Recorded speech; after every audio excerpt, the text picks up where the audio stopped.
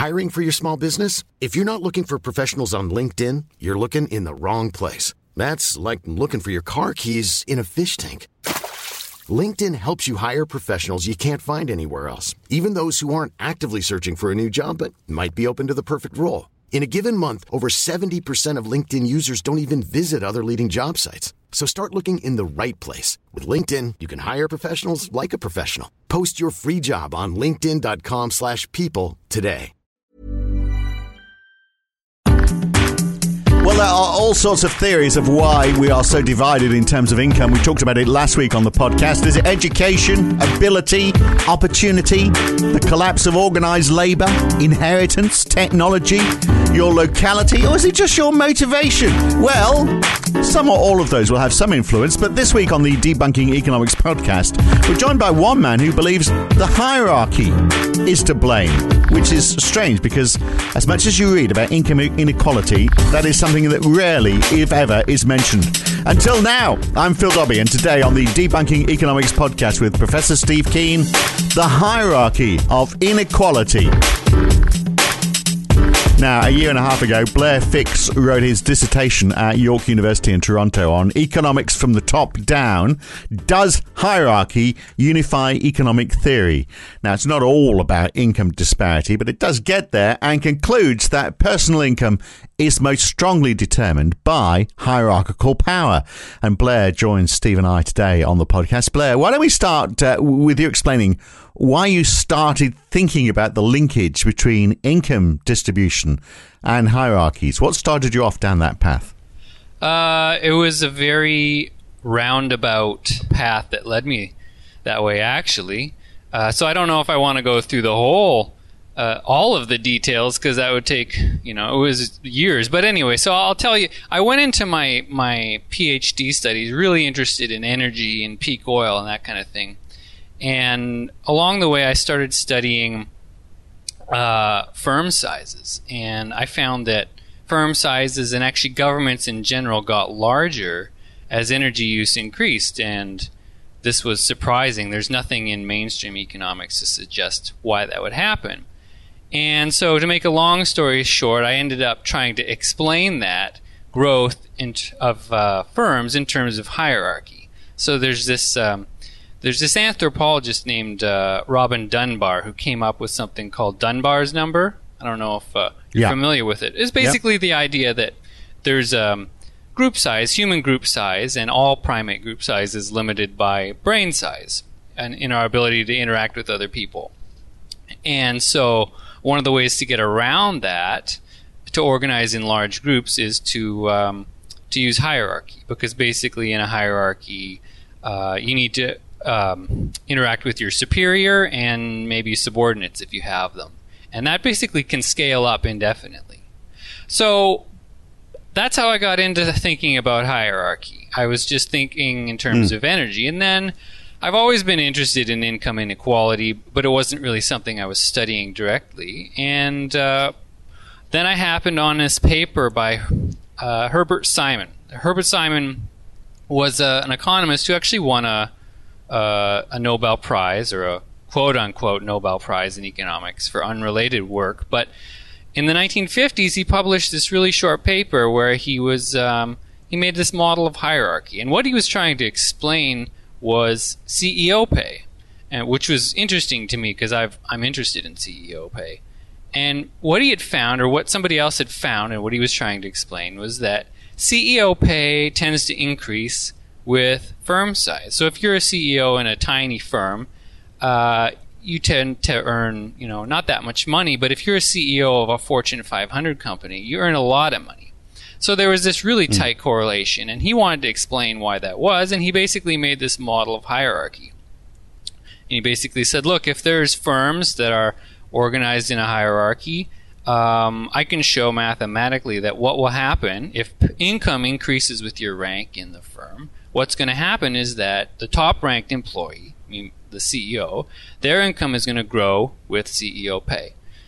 And so he went through the math, and then basically, as far as I can tell, this model was forgotten. It was published in the late 1950s, right when neoclassical economics was becoming more popular. again, and it was basically forgotten. So I decided to try to revive it. And of course, when Herbert Simon was writing, he didn't have much data, and he certainly didn't have good computers. And now we have all those things. So I ended up basically diving into the data that I could find on hierarchy, and then also trying to simulate it to see what I could explain. So that's how I got into it. So the deeper the hierarchy, the more layers, the more the guy at the top or the woman at the top, probably sadly the guy at the top, is earning. Is that the case? Yeah, and basically, sadly, we don't have that much data on the actual hierarchical structure of companies. Mostly, well, there's two reasons. Mostly because it's proprietary data, and also because economists are not interested in studying it. So mainly what I've shown is that the number of levels in the company is related to its size. So as the company grows, you add new ranks. And that's how CEO pay scales up. And Steve, I guess that this sort of if you've got to then question the level of productivity at each level, and this idea, the neoclassic, or even Marx to an extent, the thinking that everybody is adding labor is adding value. So everybody's adding value, and the more you're getting paid, the more value. We were sort of talking about this last week, weren't we? The more value supposedly you are adding to the company. I mean, part of the reason people have cognitive dissonance about the income distribution data is they're trying to make sense of it in terms of productivity, and they're trying to say the person at the top is adding an enormous amount of output compared to the people at the bottom of the organization. Now, there are some entrepreneurs who do innovate and create something absolutely new, which Edison is a classic example there, I suppose. You're going to mention Elon Musk here now, aren't you? I was going to, but I decided to retreat from that one. But he is actually one of the highest paid CEOs. Now, you would probably say in his case, perhaps he's worth it. He's certainly innovated, and it's actually probably more the pressure he puts on the rest of his company than his own specific inventions. It was the case for Edison. But there's no way that SpaceX would exist except for his pressure to try to get a manned landing on Mars. And the technology that's come out of that company is truly innovative. So I have, an enormous amount of time for that, as I do for Tesla, as you know. But you then also look, say, for example, at Amazon with Jeff Bezos. I mean, he wrote the code that's established Amazon. So those are the sorts of arguments they use in favor. But you can't use that for Morgan Stanley. You can't use that for Goldman Sachs. You can't use it for a vast number of the post-innovator companies. And Blair, in your work, I mean, there's no real strong relationship, is there, between productivity and income? It is your position in the company. Look, and I know people who are at the top of reasonably sized companies, and you ask them how they got there, and is it their expertise? And by and large, they say no, it is just luck and circumstance. But well, see, I come at it almost from the perspective of an anthropologist. And the unspoken assumption among anthropologists when they go out and study, agrarian societies that exist now or even in the past, the assumption is that status, you're rewarded from status, and that this has nothing to do with ability. So, you take a feudal king, and the feudal king's income is clearly from status. They've inherited that rank, and their income is from status. So that's the way anthropologists think. And then economists kind of make this clean break with the past, where they would acknowledge that, the feudal king earns income from their hierarchical status, but somehow our companies now, our firms, are completely different. Everything is meritocratic, and you're earning income in proportion to your productivity. And I am extremely skeptical that we've made such a clean break from the past. And the problem with that idea is you can make value judgments and say, well, Elon Musk deserves their income or not. And anybody is allowed to make that value judgment. But neoclassical economics tries to go a step further, and they postulate that there's actually something we can measure to scientifically show that income is proportional to productivity. But they never actually manage to do that. Everything that they show is circular. It's circular logic. So that's the problem with that hypothesis. Is it's almost, I would say, untestable. It's a value judgment. It's basically masking a value judgment and putting it in scientific form so that it looks more objective. So why is it happening then? Why are we getting this discrepancy in income, not just between the bottom and the top of the hierarchy, but the fact that the higher up you go, the bigger the incremental pay. Once you go from middle management up to top layers, you're getting paid an extraordinarily large amount of money extra for stepping up to the next level. Many, many factors that we poorly understand right now. One is that legitimacy is really linked to your income. Would you be comfortable taking orders from a CEO who earned a tenth of your income? Say if you were an entry-level employee and the CEO earned a tenth of your income, would you be comfortable taking orders from them?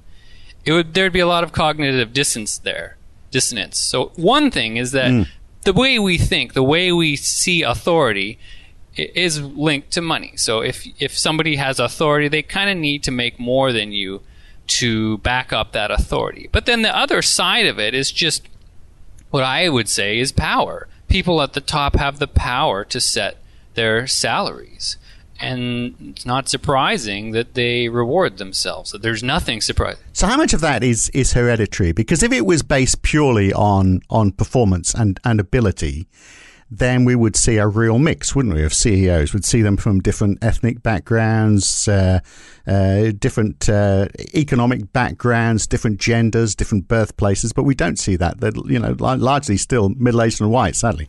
It's a good point, and I've actually tried to quantify that, tried to look at all the different kind of factors that might affect income and see how much they actually affect income, and intelligence or measured intelligence is minuscule, absolutely minuscule, the effect that has on income, which is not surprising. There's so many other things that are more important. And if we lived in a true meritocracy, you would, you wouldn't see coherent classes. Why are CEOs, vast majority of them, white men? Why have the vast majority of them gotten MBAs from elite universities? There's so many factors about it that just scream that this is about social ranking. Yeah. Well, Steve, I guess in the olden days, before economics was thought of, society did the person at the top was either there by right of birth or they fought their way to the top. They were the strongest person in the tribe. So I guess that was meritocracy of some sort, wasn't it? At least they had one skill. They could beat the living daylights out of everyone else. Well, that's the very first founder. That's the Genghis Khan theory, and that is what you find historically as well. If there's some enormously powerful, enormously successful conqueror at one point in a hierarchy, then for a while at least, that the descendants of that conqueror become enormously powerful at the top of a hierarchy. What I find fascinating about Blair's work, and I think it's worth us having a bit of a chat about how we found each other's research, Blair, at some point in the conversation, but it gives a sense of continuity between different social systems.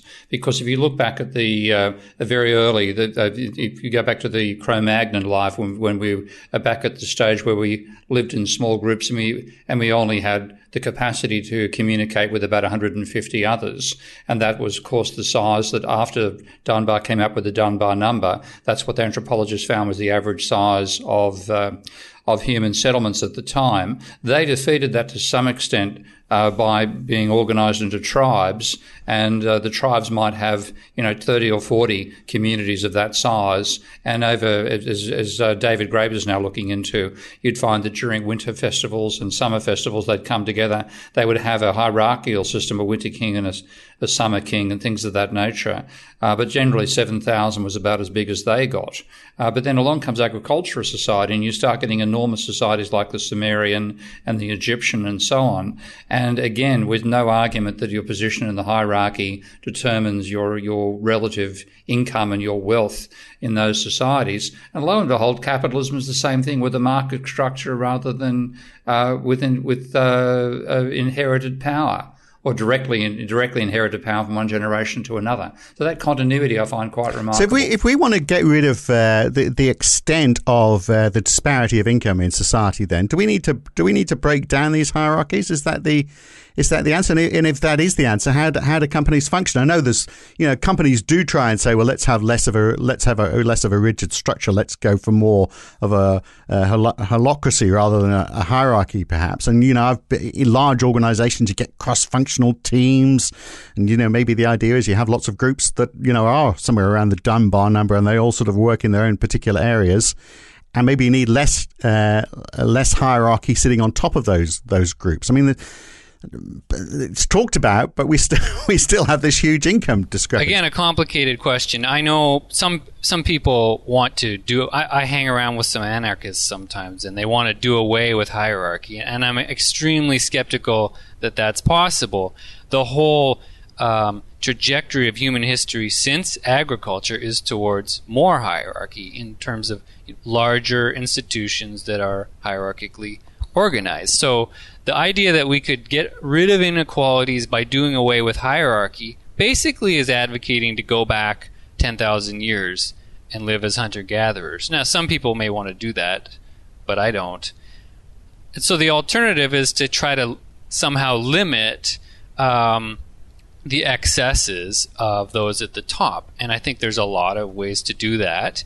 Government can get involved, but it's also just a matter of culture.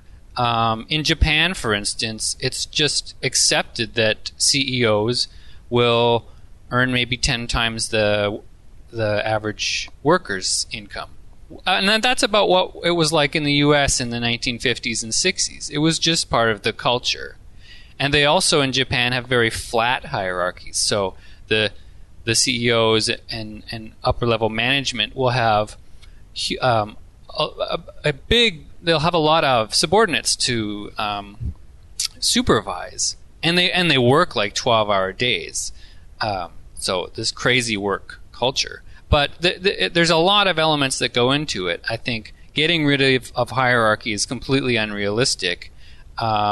Regulating it and clamping down on excesses, which means basically taking action from the bottom up, is the best way to go about it. But why do those excesses happen? I mean, why? What happened in America to take it away from being like in Japan? What would stop a company that's paying its executives massive amounts of money? What would stop another company coming along and saying, gee, we could save a lot of money in competition with these guys if we just didn't pay quite so much to our top team? I mean, because it might be, I'll actually have the first go at answering. You can follow up, Blair, if you don't mind, because I think that a large part of why the income disparities rose in America was neoclassical economics in the first place, because that gave a justification for saying that the top person earns because they've got greater productivity. And that justified, it gave an ideological justification to an enormous pay disparity. Whereas if you see the actual system the hierarchy manages, the firm itself, as the creative force, then there's an argument to restrain the income disparities between the top and the bottom. Now, I can vividly remember my father's experience as a bank manager in the Commonwealth Bank back when it was both government-owned, but also when it was really, it's seen as the collective wisdom of the staff in general that generated the pay. My father was responsible for automating their accounting system and for bringing in the auto tellers, and he earned a pretty average middle-class clerical type salary. When after my father died and when the bank became privatised, my mother would still go along to the bank functions. And she was one of them. She had a guy pointed out to me saying, he does what Albie used to do, and he earns about 20 times what Albie was paid. And they had this enormous income disparity, elevating people above the pay rate of those below them in the belief that they were being rewarded because they were more productive, not because they were higher up the hierarchy. Whereas if you think except it's a hierarchy and the organisation as a whole produces it, then you can get that Japanese result where there's a deliberate compression of the income range from the bottom to the top. Blair, your opinion? I agree. I think that ideology is much more important than most people and even most social scientists give it credit for it. I mean, our ideas shape our actions in ways that we don't even think about. But to kind of make that concrete, there's always a pressure for those at the top to increase their income. Well, not a pressure, but a self-interest. And anybody in that position would want to do the same. If you have the power to raise your income, you're going to try. But there's always typically countervailing powers. So labor unions, basically fight for the wages of those at the bottom. And when they do that, they automatically limit excesses at the top. So you have to have that pushback. And ideology comes in.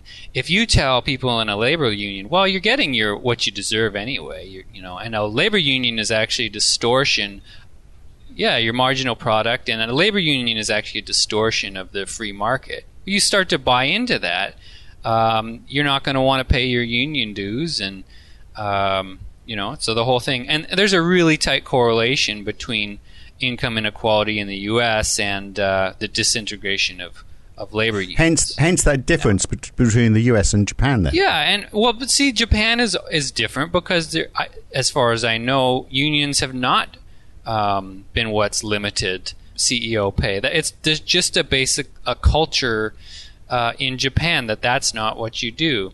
You get paid what you're worth. That is? Imagine that. So, is there scandalous thinking? So, is there any evidence that companies that have a high hierarchy, or the people at the top are getting paid a disproportionately large amount of money versus the people further down the triangle? Is there any evidence that those companies are more productive than the ones where the top pay isn't so big? I'm not aware of any good evidence for that. So they're giving themselves top pay without any justification for it on that basis? No, and actually CEO pay is highly correlated with stock market returns. And of course now the big companies are slavishly devoted to buying back their own stock, because then they can increase its value and the CEO's pay goes up. So it's not very surprising. It's just almost impossible to measure productivity at the firm level. Firms all make different commodities. So there's something called the aggregation problem. When you try to aggregate different commodities and compare them, you inevitably get this circularity. And so economists, when they make claims about productivity, are actually measuring it in terms of an income. They'll say a firm is productive if its sales are greater. But sales is related to the price of the commodity. It's actually a form of income of the firm. So to claim that you're measuring productivity is basically circular, because you're explaining one form of income, say pay, in terms of another form of income, the firm's income. So it's all circular. They never it's pretty difficult, isn't it, to compare, for example, a company that extracts minerals from the earth with a company that publishes magazines. Exactly. What is the productivity of a musician compared to a farmer? It's a moot question. It's a value judgment, not anything science can tell us. So what about, you talked about, share buybacks and that sort of thing, and that's all an element of power as well, isn't it? So, to be at the top, you accumulate power, which obviously makes it easier for you to get other jobs. I'm just wondering how you get into that position in the first place. And we've said it's not equal. It's your upbringing, isn't it? So how much of this actually is a bit like the old system? Maybe you don't fight your way to the top, but I wonder how much of it is inherited. You've inherited the right family, the right education. You've got a good start on life. Yeah, well, we've gotten rid of the overt inherited aspect of it, like a class system, a feudal class system, obviously. But there's tons of work showing that intergenerational mobility is more limited the more the inequality there is in a society, which is kind of counterintuitive if you think about it. So basically, there's all these mechanisms. There was just this huge scandal. Was it Harvard, where these celebrities were basically bribing their way to get their children into elite universities. So all these ways to basically maintain your status from one generation to another. Not a single way like there was in feudalism, but many ways now. And it's not perfect. Obviously, it is possible to climb your way up a hierarchy, but it becomes increasingly difficult, it seems, the more unequal the hierarchy it is. So it was easier to do that, say, work your way up a company in the 1960s, which would be my grandparents' generation, than it was in the 1980s, and now it's very, very difficult to go from the bottom to the top of from the bottom to the middle is the best you're going to do, isn't it? And then, I mean, which is in a large company is the furthest I've ever got, and you know, a lot of companies, particularly large companies, have said, well, okay, we need to make cuts. We're going to cut a whole tier of middle management. Out they go, and actually, the company's productivity increases as a result of this, which sort of makes a mockery of the whole thing, doesn't it? Well, their profit goes up, yeah. Well, yeah, absolutely, yeah. Whether their productivity does or not. Exactly. They're making bigger profits. And maybe only for a year or so. Yeah, and so this, I would like to study all these things. I honestly have not studied how that relates to hierarchy, and very few people have. But I think it's something that we need to do if we want to actually study the realities of our world and not a fiction. And I think that's the trouble. The fictions have actually led us into this massive level of inequality because, as you say, a social convention can constrain the gap in pay between the top and the bottom of the corporate hierarchy, as happens in Japan. But if you go for the ideology saying we're actually getting paid what you're worth, then it actually you get this, and you undermine the unions and stop them having an oppositional role in setting pay distribution inside the company, then you get these enormous income disparities that apply in America. And then I think you get the consequence we're seeing at that of corporations like Boeing, which now can't even make planes that fly anymore. People want. Actually, the best thing happening about coronavirus for Boeing might be nobody wants to get in a plane for another reason apart from it being Boeing. So that is a sign of the growth of hierarchy actually decaying what the corporation is capable of. And I think there's a good argument for saying we need social conventions to constrain inequality, even though the hierarchy itself will generate a level of in a sense, innate inequality. Yeah. So is this the nub then of or are there other factors? If we look at inequalities in society, can we just point and say, well, it's the hierarchy within organisations. It's the people at the top are being paid too much, the people at the bottom are not paying enough, and it's the structure of the corporate world which is responsible for that, or are there other factors at play? Well, there are many factors. I would say that's the dominant factor, and I'm sticking my neck out when I say that because economists criticize me constantly, but I think that's what the evidence shows, and I'm convinced that more research we did that we would find that more and more. And like Steve said, it's consistent with the whole of human history. Which is basically, since agriculture has been a trend towards more hierarchy, and hierarchy is always how we distribute resources. Those at the top get more than those at the bottom. How much more is a complicated question that depends a lot on culture.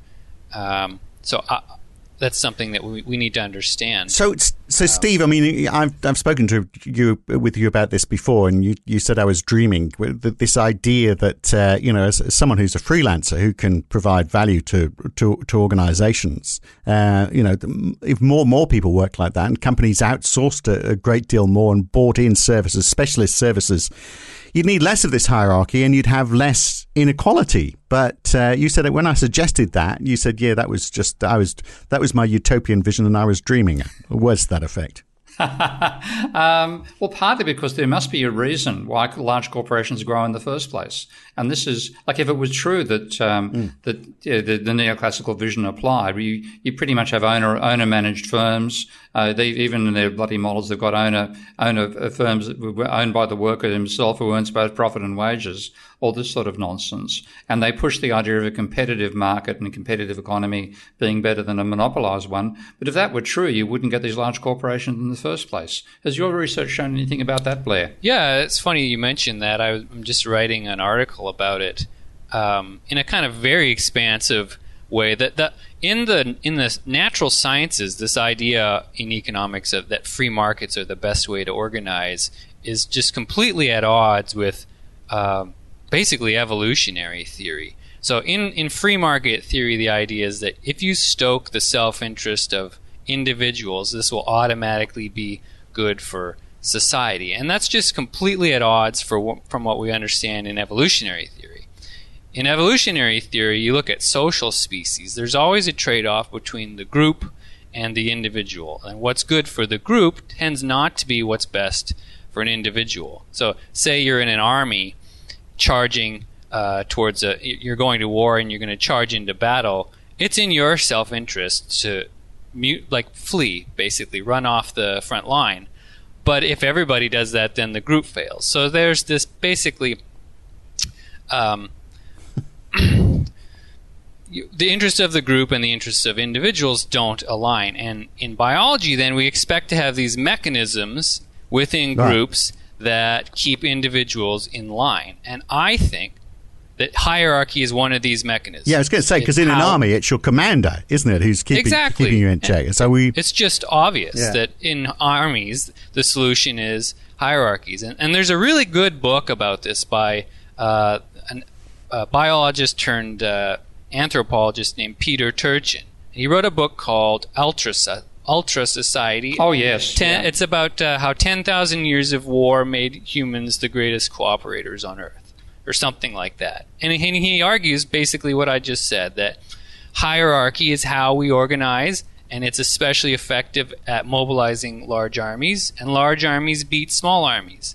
And that's why we have hierarchy. So now, we're no longer constantly at war. The competition has moved into the market. Yeah. But that you can argue that's why we have large firms, because they can organize tens of thousands of people effectively. Imagine Walmart being 2 million self-organized, self-employed people magically producing the Walmart supply chain through the market.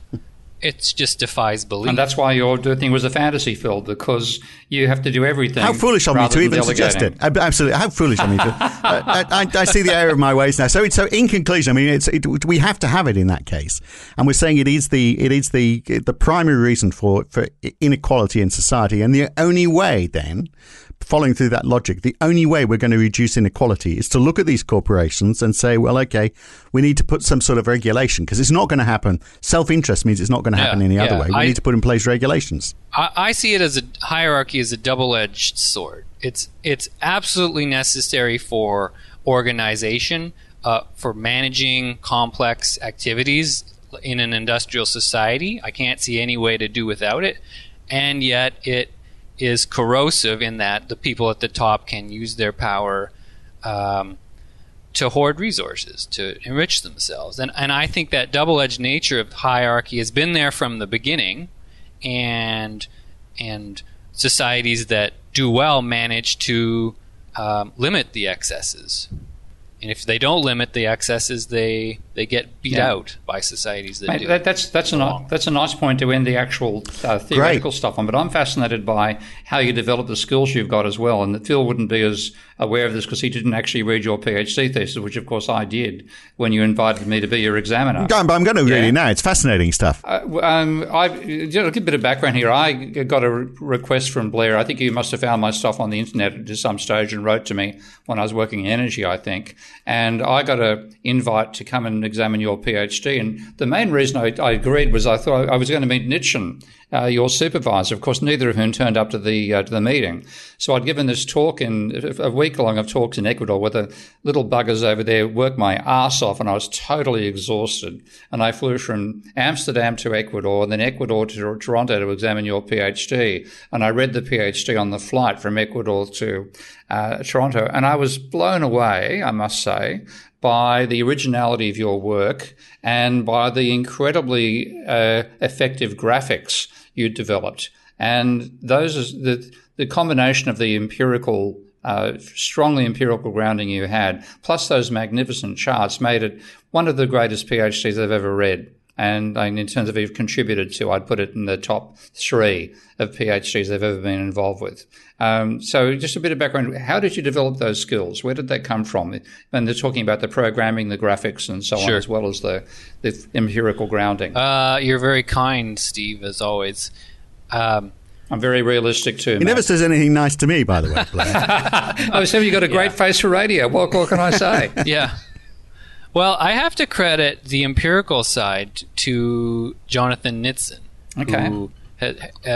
So, a bit of my background. I went into my master's degree and my PhD almost, I would say, as a Marxist. And so I was going in a very non-empirical direction, as most Marxists tend to do, just kind of getting sucked into the logic and the abstract theory. And when I took Jonathan Nitschen's course, so he's a professor at York University, He's a political economist and very empirical. He basically said, that stuff, it's not science. If you want to do science, you need to do empirical research. That means you need to go out and find data and learn how to manipulate that. So he was really the impetus, and I loved it. I loved working with databases, and I just spend hours and hours and hours playing around with the data, seeing what was there. And as part of that, I eventually learned how to use R, which is a very popular statistical programming language now. And so when I was first in university 20 years ago, I hated programming, absolutely hated it. But it's come a long way, and now I love it. So I basically, taught myself. I didn't take any courses. I just kind of, stumbled along with the data, trying to visualize it as I could. And, it took years and years. But I don't know of any tricks other than, spending a lot of time playing with data and trying to visualize it in a way that makes sense to you, and then showing it to other people, see if it makes sense to them. Well, that's certainly what you achieved, and we feel like we can actually, with the podcast, if we can attach Blair's PhD thesis to it, I'd like people to see what I'm talking about. Bit of lockdown reading. Absolutely, we can do that, can't we, Blair? Great to talk. And thanks for coming on. And I guess a final question. I mean, given that lots of companies are going to be going to the wall, and I'm just wondering what the effect of COVID-19 is going to have on all of this. Are we going to find that as economies start to fall apart to a certain extent, are they just going to jump back in the same form? Are we going to go through a period, for example, where we perhaps have even greater income disparity because it's the ones at the top who are losing their jobs? Yeah, the ones at the bottom are losing their jobs. Yeah, it's hard to say right now. On the one hand, CEO pay is somewhat being scaled back, and yet stock returns are still, outpacing wages by a long shot. Yeah, crazily so. It's hard to say, but when we have these big events in history that kind of unify populations, that tends to be when inequality decreases. So, for instance, World War II unified the whole U.S. population, and there was a massive decrease in inequality, and the top marginal tax rate went up to 90%. Just unthinkable these days. But when cultures get unified by some external threat, they tend to lower inequality. Whether that will happen, and I think after things go back to normal, I have no idea. What's your take, Steve? I've got a feeling it will. I think I've got a feeling it will, because we're realising the most important, the most valuable workers we have right now are nurses and sanitation workers. And believe me, they get, pardon the pun, they get shit pay. And we know they're putting their lives on the line, taking out the garbage, putting lives on the line, taking care of patients with coronavirus. And we're likely to see a respect for them elevate dramatically, and respect for particularly the financial hierarchy plunge. So it won't necessarily be a peaceful process, but I think the same sort of sense of social solidarity that came out of the Second World War is likely to come out of the coronavirus. I certainly hope it will. So that regulation around hierarchies, then, the difference in pay between the people at the bottom of the ladder and the people at the top might actually be the positive outcome from all of this. I hope so. We can hope. Yeah. All right. Or we just go back to the way it was before. I have to say, I'm a bit cynical. I'm not sharing your enthusiasm, Steve. I suspect give it a couple of years, it'll all be forgotten about, and it'll be just how it was. But anyway, we'll see. Time will tell. Great to talk, Blair. Thanks for coming on. Yeah, my pleasure. Thank you. Mate. And if you get a chance, do read Blair's thesis. It is on the webpage that goes with this podcast, either at debunkingeconomics.com or on Steve's Patreon page, patreon.com/Prof. Steve Keen. We'll be back again with another one fairly soon. I'm Phil Dobby. Steve Keen was with us as well, of course, and Blair Fix this week. And we'll catch you next time. Thanks for listening.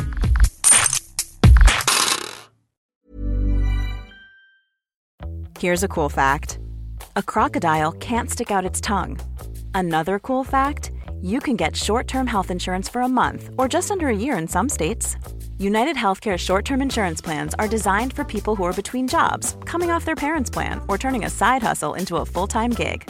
Underwritten by Golden Rule Insurance Company, they offer flexible, budget-friendly coverage with access to a nationwide network of doctors and hospitals. Get more cool facts about United Healthcare short-term plans at uh1.com.